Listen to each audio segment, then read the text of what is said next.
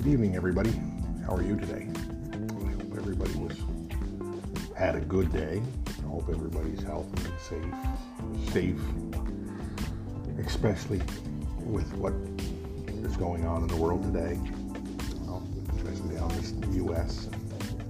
and a lot of major cities around the world. Safe is a grand thing. Healthy and safe. I wanted to talk to you today about my novel, The Quest.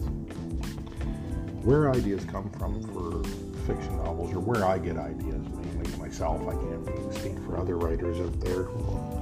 But for myself, a lot of times I get an idea for a novel from discussions. Just random chit-chats. And The Quest, for example, I got involved in a conversation in the U.S. in a truck stop of all places. I actually still remember it. It was just outside of Lexington, Kentucky. And good old Lexington. And there was a man that was trying to push his views. His views of he was a Baptist, of Christianity on to other people. So I asked him a simple question. I said, what happened? What would have happened if Christ was never crucified? Well, he couldn't answer. And then I asked him, I said, well, what would have happened if Christ had got married and had a family? Well, then he threw something at me. Yes, he actually did. He picked up a muffin and threw it at me. I wish I was kidding, but I'm not.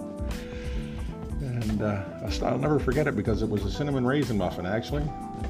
And I went inside because I had actually succeeded in what I was doing. He left. And I went inside and sat down, and there was a gentleman sitting there, an African-American gentleman, and I'll never forget it. Him and I probably talked 3 hours, and we discussed what I had said, and it was purely what if. It was just a mind exercise. And this gentleman was so well informed and so well spoken that I walked away with the idea for the novel, The Quest, and I shelved it for a long time. I'd say 6 years, 7 years maybe longer actually. No, goodness, no, it was longer than that. Anyways, and when I finally sat down to write it, to write The Quest, I remembered that gentleman. I wonder what he's doing today. I always wondered what he's doing today. But I started off with a conversation with him. What happens if Christ was allowed to be married? And it went from there. And The Quest is just that kind of book. It's purely fiction. It's for entertainment. It's for pure entertainment. Now, most people that write religious fiction, there's some pretty bad things said about them. We don't know how people are going to accept what we write. When you write religious fiction or religious history, historical fiction, you don't know how people are going to take it. Are they going to take it at what it's meant for, and that's pure entertainment? Or are they going to take it as an assault on their religion? I suspect it would be how you go about writing it. Now, a church is not a religion. A religion is like Christianity, Judaism, Islam, Buddhism, Jainism. Those are religions. So the Catholic Church, the Baptist Church, the Pentecost Church, the Church of England, the United Church, those are only segments of a religion. It's just different ways of the same thing. So if you're going to get critical about a segment or a church, you can be critical about them in fiction, but just remember that you are probably going to have somebody from that segment angry with you because their view is their church is their religion. So let's say somebody from the Baptist church says, "Oh, you said this about the Baptist church. You're not a Christian." Well, no, it's not true. It's fiction. You know, it's not meant to be taken as. You don't take it. You're not writing it as a real thing. Like in my novel, I use the Catholic Church, but it's not meant to be taken as real. It's fiction.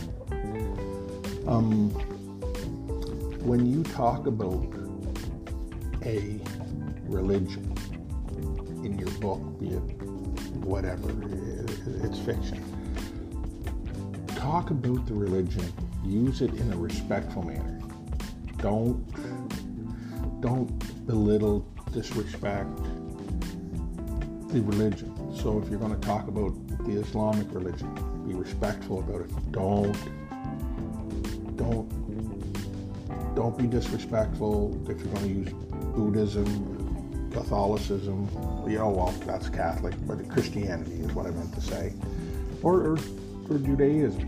Just the biggest thing is to be respectful and to recognize that the people that are part of that religion, they're not fiction. The people reading your book are not fictitious. They're your readers, and they deserve the respect. A lot of people that write religious fiction get into trouble that way, and it costs them a lot of readership.